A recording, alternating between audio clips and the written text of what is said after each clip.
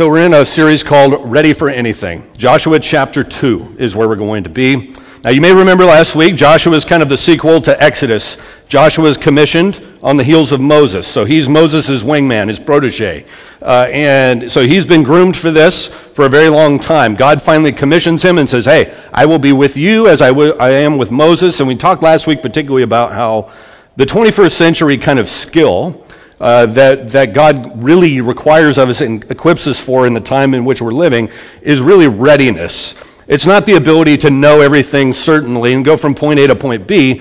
It's being able to be ready for anything. So that if God says, as he says to his people throughout the time, once they're freed from Egypt, they wake up every day, pillar of cloud and fire.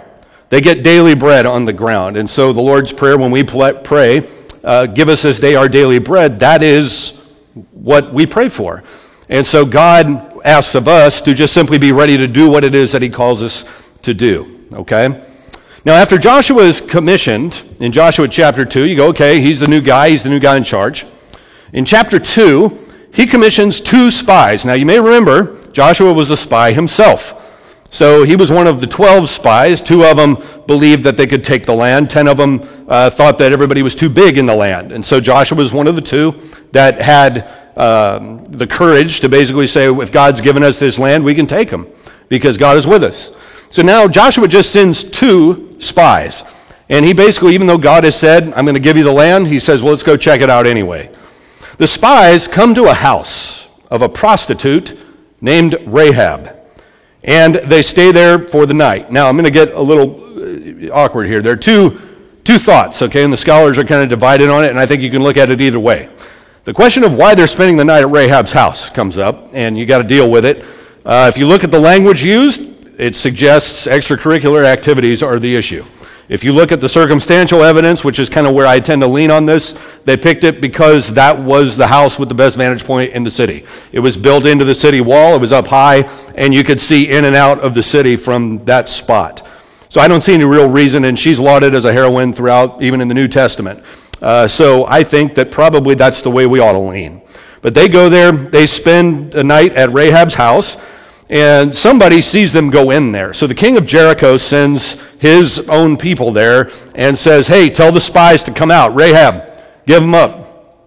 Now, Rahab maybe was prepared for this or something. She had piles of flax on her rooftop.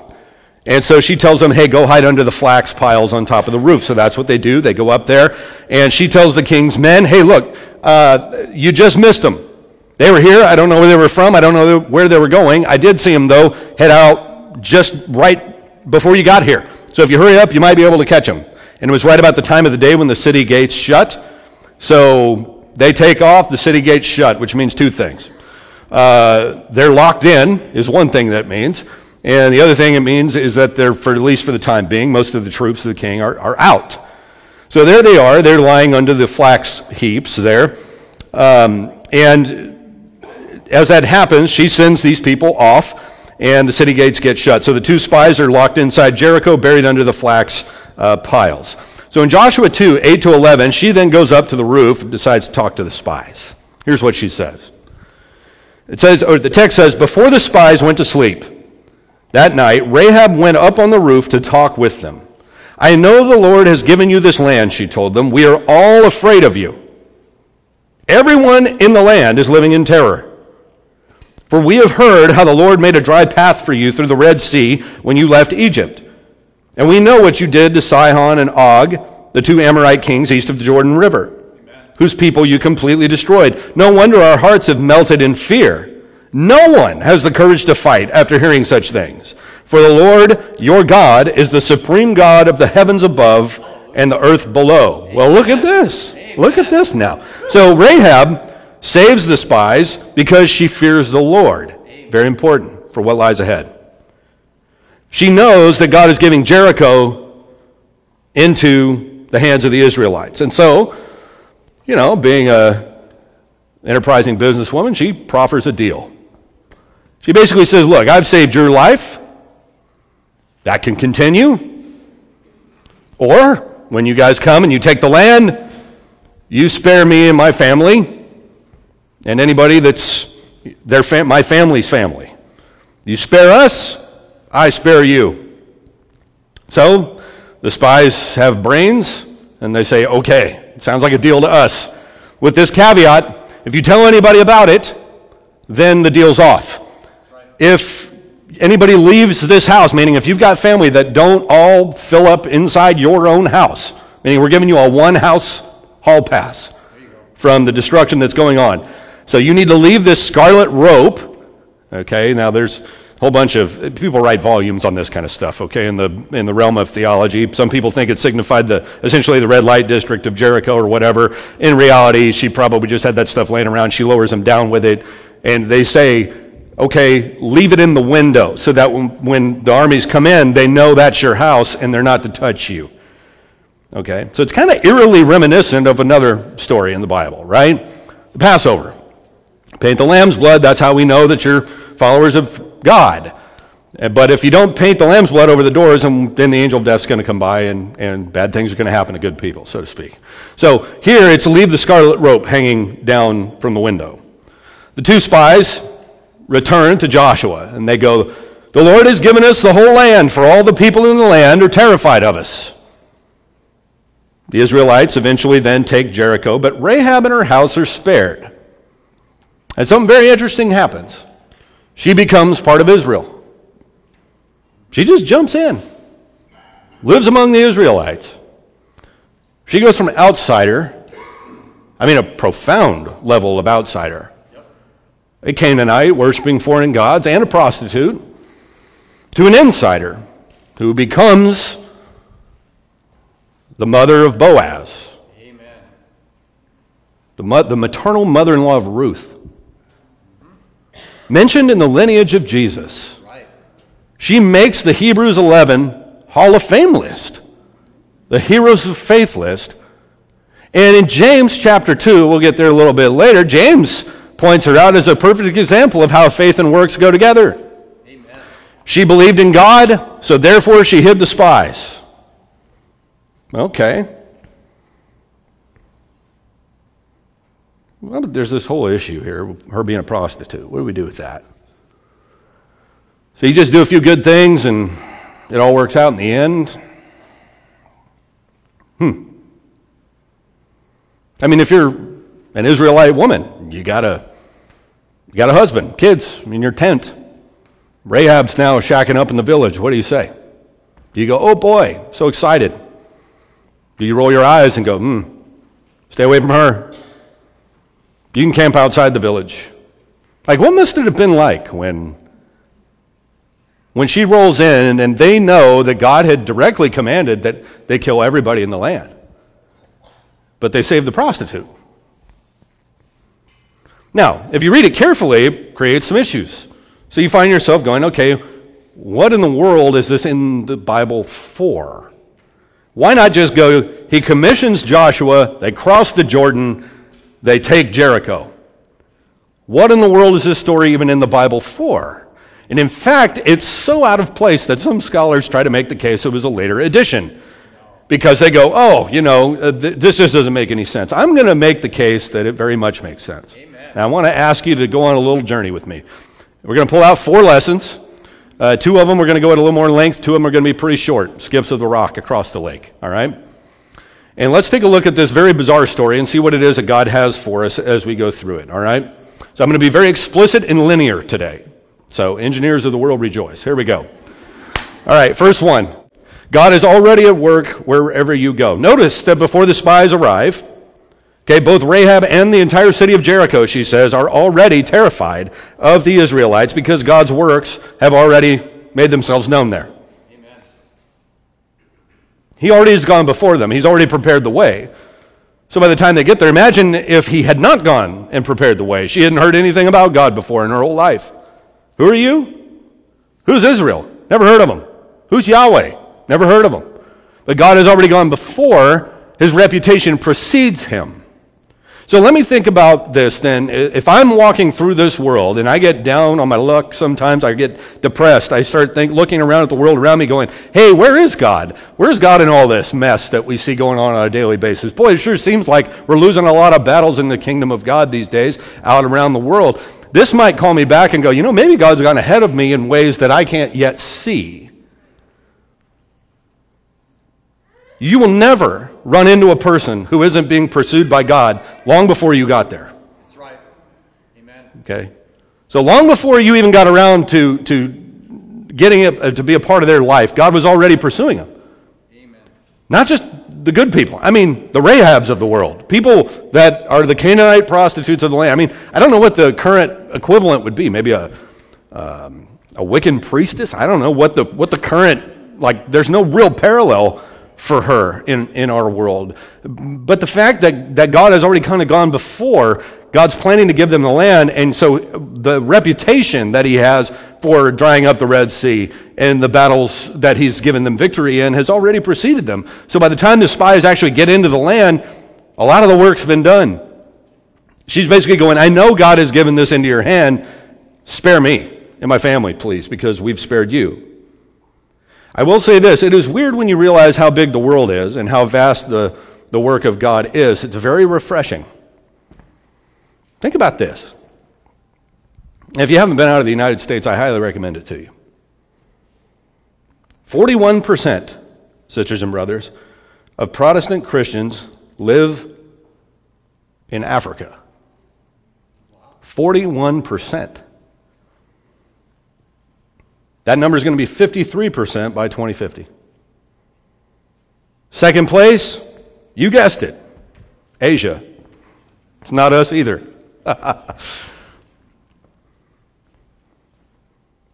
You see, right now, when you get in your little bubble, right, you lose sight of all the stuff that God's doing all over the world and how he's already gone before us and how he's bringing people closer to him all over the world. In these little out-of-the-way places that you might not even know. I'm going to give you a list now. These are the 10 fastest growing Christian, where Christianity is growing the fastest in the last 10 years. Check out this list. This is Sao Tome and Principe. Now, look, I had to look that up. I don't even know where that is. Some of you may know, and Bhutan. I had to look that up too. Last 10 years, Sao Tome and Principe, island country off the coast of Africa. Fastest growing Protestant Christianity growth rate in the last 10 years. Bhutan, South Asia. Okay? Niger, Singapore. Oh my, Iran? Iran. Okay. Benin? No idea where that is. Azerbaijan, I've heard of it, but I don't know where it is. Senegal, I know where that is. Honduras, I know where that is. Laos, I know where that is. You know what it does is it makes me think that God actually operates outside the United States. Wow. I don't know. What do you think? You willing to take the leap with me? Oh, yeah. Oh, my. What I'm saying, sisters and brothers, is that God is not just bound to what happens here in the U.S., and sometimes when you feel really down about what's going on in your life, it might do you some good to just poke your head up and go, he's working pretty powerfully on Sao Tome and Principe. 200,000 people. Bhutan, 700,000 people. That's on the move.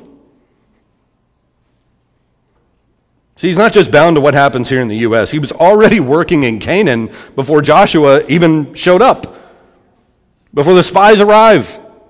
His fame is spreading because of his mighty acts without a missionary ever stepping foot there. That's right. So one lesson for us insiders, perhaps, is that God is at work abroad in his world, not just within the Christian community, and that some of his activities maybe benefit us. I mean, the stuff he does to lay the way for where we go. And this truth should be very humbling to us and very inspiring at the same time in reminding us that church is not the only arena of God's dealings. Now, on the one hand, shucks, I thought we were the only ones. But at another level, God is pursuing outsiders even when we stop. Does that make sense? That the prodigal son is a story about a lost son and a father who's focused on him, on the lost one. It's leaving the 99 for the one. These are illustrations given of the heart of God, so Christianity doesn't exist to make me feel special. Christianity is here for me to join in what God's doing to redeem what's lost, to be a part of what keeps him up at night. That's what I'm here for. That's what we're supposed to be here for. Number 2, today's outsiders are tomorrow's insiders. Rahab is persuaded to help the spies because she sees things happening around her that demonstrated God's existence despite her lifestyle and her idolatry. The spies do not preach a thing to her. In many ways, it's actually the opposite. She's the one that's actually talking about the greatness of God while they sit there hiding under the flax piles. Amen. Now, in the same way, let me suggest this to you, that many of the people that you know are far closer to God than you think they are. Amen. Now, am I saying, well, are you saying they're saved? No. I don't even think God looks at it in that kind of dyad, or what is that, biad or bipolar? That's not the right word either. There's something, duality. There we go. That's the word I was looking for. This man uses words for a living, people. It's more of a continuum. Okay, and God knows when a person is saved. And yes, I'm not saying that there's no moment when we know that we're saved, et cetera, et cetera, et cetera. Here's what I am saying. I'm saying that the moment they show up to Rahab's door, she is a lot closer to God than they think this Canaanite prostitute is. Amen. Does that make sense? So when you sit out there and you go, oh, hey, look, and the people that we encounter, sisters and brothers, out there that are quote-unquote outsiders, okay? That doesn't mean God hasn't gone before us. That doesn't mean that God doesn't know who they are. And it's not just you're the in camp or the out camp. See, you can be part of the in camp and actually be walking in disobedience against God. That's right. And, get this, you can be outside and be walking in obedience to God. Whoa, wait a minute now. No, you can't. Yes, you can. That's what the Good Samaritan does, right? That's what Cornelius is doing. And God says, no, he's lacking one thing. This guy is a good man. And he should be a Christian. He's just not. So Peter, you get up and you go and you tell him about the gospel. And you know what? Remember what Peter says. No, I can't do that. It's unclean. And God says, well, don't declare that unclean if I've declared it clean. That's right. Amen. All right, so I'm not saying it's not challenging. But what I am saying is that if Jesus is known as a friend of sinners, then I need to take a look and at least consider that one of his most redeeming qualities was that he saw who people could become rather than just who they were. Does that make sense? How should we treat outsiders? Well, we should see them as people whom God has on the way somewhere, not people who have reached their final destination in life. Because that's the other thing. When you get into these in and out things, then you go, hey, I'm in. And you kind of take your eye off the ball. And I'm telling you, I've been doing this a long time, and I've been in the church my whole life. And I will tell you that I've watched people at 40, 50, 60 years old, been Christians their whole life, just turn around and spend the rest of their life walking in complete disobedience. And I've watched people who've wasted most of their life outside turn it around. The second person I ever baptized was a 92-year-old woman. 92-year-old woman. Who says you can't teach an old dog new tricks? Holy cow, man. I was afraid she might dissolve in the baptistry. I was like, holy cow, 92. Yeah, I mean, she was a bag of bones, man. I was like, holy cow, but it was so awesome. It was like 92. 92, man. Oh, it was so good. Oh. And this is important that we help them understand that God is closer to them than they think. We need to expect to see signs in their attitudes and behavior that reveal Christ's love starting to work in them. Tell them that. Tell them how you see God working in them. And that's important because they may be too down on themselves to recognize the signs. I was with a friend of mine last week. She's actually come here a few times. And she was down on herself this week. And we were talking about spiritual things, and she goes, I feel like I'm a bad person trying to do good. I'm not a good person who sometimes does bad things. See, that's what it's like to be down on yourself. Right? Maybe you've been in that camp. You feel like I've flopped so many times. I try to do this, try to do it, I can't do it. And so you just go, you know what, everybody else seems to be doing this just perfectly, which is a lie, of course, but we sure polish up nice, right? And so I must just be bad. I must have been defective merchandise coming out of when God put me together in my mother's womb, he must have slipped when he got to the character part. And I told her, I said, look, I don't think a bad person thinks that way. The fact that you care tells me you're not a bad person. If you're a bad person, you just go, I'm just a bad person. Bad is awesome. Good, I hate good people. Da-da-da-da-da, right? You're not fundamentally bad. Every person is created in the image of God. That's what the Bible teaches. And if they're created in the image of God, who's completely good, then that means at least some piece of them bears the mark of perfection. Not perfection in the sense that we use that term, which means their whole life's together all the time. It means that when God put them together, they bear the mark of the Creator who cared enough about them to mess with their life in the first place. That's right. And so I need to walk with reverence in how I deal with these folks. I took a couple of classes a couple of weeks ago at Columbia University, New York, trying to get better, trying to get sharper. And I went because I knew I would be around really smart people, and I also knew there would probably be almost no other Christians in the class. Now you may be going, why would you do that? Because I need my own thinking challenged. 37 students total between the two classes. I think there's 19 in one, 18 in the other. By my count, there were 3 Christians. I was one of the 3. It was me, a gal from the Federal Reserve Bank in Atlanta, and a guy he's Chinese. He lives most of his time in Seattle. He's the guy that ships all the mugs, ceramic mugs from Starbucks back and forth across the ocean. So he said he was in shipping. I didn't know he basically had the Holy Grails, going across the ocean back and forth. Okay. But they ranged from these folks who were kind of in hiding within the class to way over on the other side, very antagonistic, transsexual, biological male identifies female and lesbian. So this is a guy who's attracted to women that dresses female, named Vanessa. Very antagonistic toward me. So I go in, and right away, everybody was looking at me like, I must have gotten asked, what are you doing here?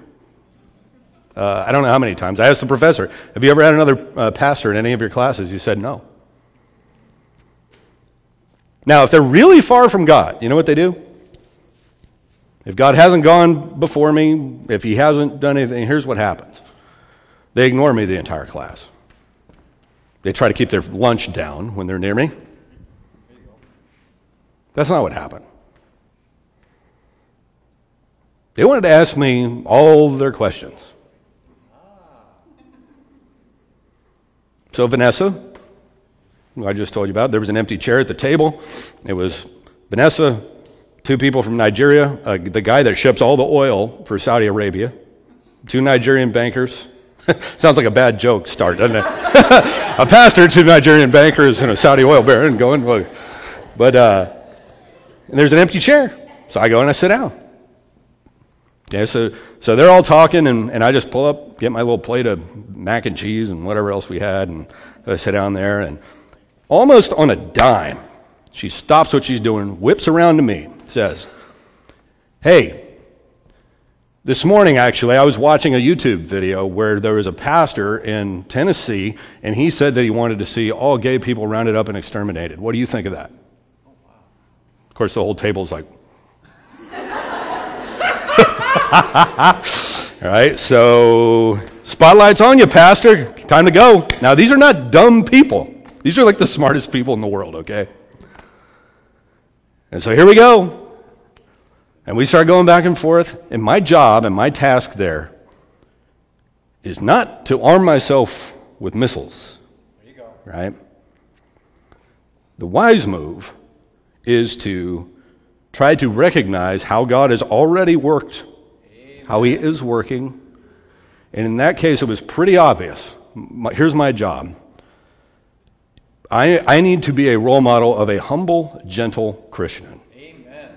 Right now, that's what's needed. Now, there are other times, okay, where God calls me to the battlefield. Yep. All right? So I'm not saying that's never the case. I'm saying in that moment, with everybody watching, okay, and I'll be dog. 7 days later, I would almost call us friends. There you go. By the time it was done. That's right. So see, you can do it either way, right? You can look and go, oh, well, they're going to mistake me for somebody who approves of everything that they do. Is there anybody? I don't approve of everything you do, and you don't approve of everything I do. None of us are under the. Now, that doesn't mean that there aren't any standards biblically or anything like that. Here's what I'm saying. I'm saying that if in the conquest of the land, God can reach a Canaanite prostitute, maybe, he can reach the dude with the tattoos. Your crazy mother-in-law. Your whoever, okay? And it doesn't matter how corrupt they might be at the moment. Because the gospel is not about who you are now.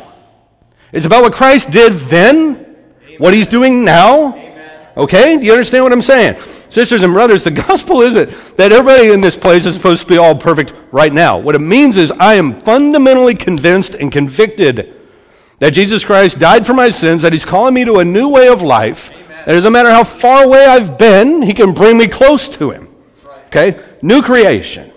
Hallelujah. Buddy of mine, Matt Chandler, great preacher, absolute phenomenal preacher in the DFW area. He told a story, and you know, normally I like to lift up us Christians a little bit, and because I do think a lot of people dogpile on Christians unnecessarily. But he told this story, and I've had similar ones, of a time when he was a freshman in college, and he's an evangelist. Like, this guy really loves outsiders. And he said, you know, I brought this gal, 26-year-old, single mom, never been married, had 3 kids, different guys, and there was a concert that night, and I wanted her to come hear the concert, thinking maybe, hey, we can introduce her to stuff. He says, so the concert that night, he says they take a break in the concert, and somebody gets up to preach. And they decide that night, it's a college gathering, that the guy's going to talk about sex. Why you would do that? That's like, all right, everybody, let the music stop. We're going to talk about sex for 20 minutes, you know. But that's what they did. So he gets up there, and he starts going. He takes a rose, like a nice rose, and he has them pass it around the room, right? And they're passing it around. He goes off on this whole thing about, you know, sex, and it's kind of one of those angry old school kind of things where it's like, hey, you know, yeah, everybody's smiling until you got syphilis on your lip or whatever. I mean, like, you know, just kind of like crazy. And the guy's going, what are you doing? What are you doing? Is what Chandler's thinking as this is going around. No, don't let this happen. It was the rose getting passed around. And then, so anyways, like the guy's starting to wrap up. He says, hey, where's that rose I was passing around? And they bring it up. And it's all falling apart by this point, right? Because it's been passed through all these people. And he goes, you see this? Who would want this?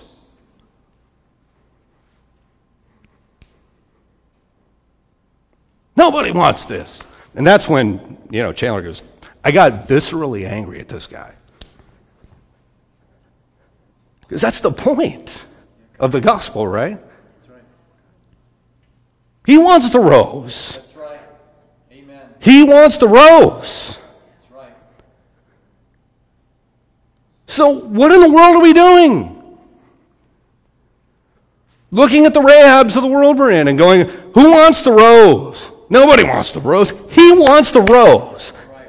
Can we get that? While we were yet sinners, Christ died for the ungodly. Because if we can't get that one, we can't get the gospel. We just can't get it. Now, does that mean, notice, that's fundamentally different, by the way, than laissez-faire anything goes stuff, which is basically we take the standards of God and bring them down here. No. It's using the gospel to pull people up to God's standards, which begins with the blood of his Son, and it calls them to a new way of life.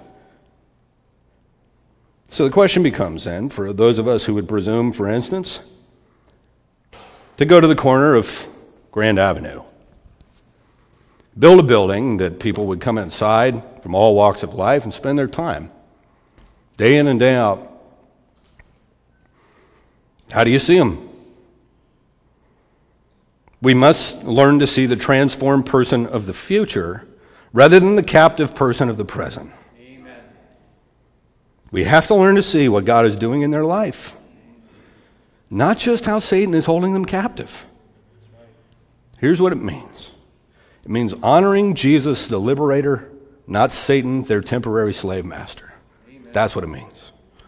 And we have to be able to see the promise, not just the enormity of the task. See, when we see a person outside the faith, they aren't flawed creations. They were created in the image of God just as we were. I've been thinking about what I was going to write on that wall when we get down to the Ritz later today. And initially I thought, I'm going to write my kind of 2 Timothy 1:7, my favorite verse of the Bible. For God did not give us a spirit of timidity, but a spirit of power, love, and self-discipline. I changed my mind.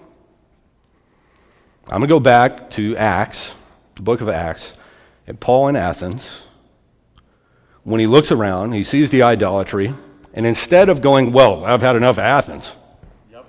No good God-fearing Christian would hang out in Athens with all this idolatry. It says it worries him and it troubles him, but instead of driving him to go crazy on the people, he looks around, he sees he starts preaching to the synagogue on the street corner. He ends up in front of the Areopagus, and he goes, I see that you're very religious. That's right. And he starts with where he sees God working. There you go. Amen. Okay? And he says, I see this other statue over here to the unknown God. Let me tell you about who he is. And he starts his magnificent sermon, walking them through from creation all the way through. And in Acts 17:27, this is what I want to put on the wall this afternoon. In the Ritz. God did this so that they would seek him and perhaps reach out for him and find him, though he is not far from any of us. Amen. Man, that verse will preach in there. There you go. He's not far from any of you. Right. And he did it. He's done what he's done with this church, what he's going to do with this church, so that they would seek him and perhaps reach out for him and find him, though he isn't far from any of them. God's purposes are always aimed at redemption, and he goes before us. Number 3, we're going to get quicker here. God's mighty works speak for themselves. That's number 3. Rahab seeks the favor of God's spies because she's heard of what God has done. She's heard about the Red Sea. She's heard about the battle victories, etc., etc. She knows that if God is with Israel, nobody can stand against them. Okay, this is huge. Rahab recognizes God's activity when she sees it. Most people I know that are not a part of Christianity yet, they still kind of recognize God's activity when they see it. It's kind of the case Paul makes in Romans 1. He says, one of the reasons that God made creation as glorious as he did was so that everybody would look at creation and go, there must be a God. Rahab does the same thing. She hears what God has done, and she goes, that's what God's like. So God's with them. And she falls among this distinguished line of foreigners who acknowledge God's power and sovereignty. Balaam in Numbers 22, the Moabitess Ruth, the Syrian general Naaman, King Nebuchadnezzar of Babylon, King Darius of Persia. There are more. We'll stop there. But it kind of, even by the time that you get to the end and the crescendo of everything at the end of Revelation, you're sitting there and you have saints from every tribe and language and people and nation. God's pulling the whole thing together. So we need to, if God's works speak for themselves and they speak that loudly, we need to take advantage of every single opportunity we can to let people know what God has done for us and to give God the credit at every possible juncture. When something good happens in your life, glorify God for it. When our church is on the march, tell somebody about it. Tell them what God is doing and how He's moving. When you are healed of a disease, tell someone why. If your marriage is restored, tell somebody who restored it. That's right. And let the mighty works of God go forth throughout all the earth and see what happens. See if God doesn't use it the way He does here. Rahab just heard about what had happened, and she goes, you know what? I know that God did these things, and so we don't stand a chance against you guys, so I'll tell you what. We want to be on your side. I mean, pretty amazing. God's mighty works speak for themselves. Lastly, number 4, Rahab the role model. She's lauded for faith in action. That's right. I mean, it doesn't do her any good to say, hey, you know what, guys? I believe in your God too, but I can't lie to the king. So here they are. Go look up under those flax piles up there. She's given credit. I mean, she's in the genealogy of Jesus. It doesn't get a whole lot better than that, right? But she's given credit in the New Testament for being an example of faith in action. That's right. The genealogy of Jesus tells us that she became the wife of Salmon, the mother of Boaz. That would make her the paternal mother-in-law of another remarkable foreigner by the name of Ruth, who Matthew also mentions in Matthew 1:5 as he's going through the genealogy of Jesus. This implies a remarkable reversal of fortune for her. The once crafty Canaanite prostitute, condemned really under what God had decided He was going to do with Jericho, ends up a member of the prestigious royal line of David and an ancestress of the Messiah. That's right. The consummate outsider becomes the consummate insider in Israel. She and Ruth then share company with a couple of other notable women in the Davidic line of Jesus, including Tamar, the wife of Judah, and Bathsheba, the wife of David. Even more remarkable, in Hebrews 11, as he's going through the Hall of Fame list, by faith, Moses, by faith, Abraham, by faith, he takes his cue from probably Joshua 6:25, which explains that Joshua spared her life because she hid the men that Joshua had sent. Hebrews 11:31 interprets her welcome of the spies specifically as an act of faith, on par with the other enrollees there in the actual Hall of Fame. It was by faith that Rahab the prostitute was not destroyed with the people in her city who refused to obey God, for she had given a friendly welcome to the spies. Now, James 2:25 or so goes even further. Let's go ahead and put that one on the screen. So you see, we're shown to be right with God by what we do and not by faith alone. Rahab the prostitute is another example. She was shown to be right with God by her actions when she hid those messengers and sent them safely away by a different road. Just as the body is dead without breath, so also faith without works is dead.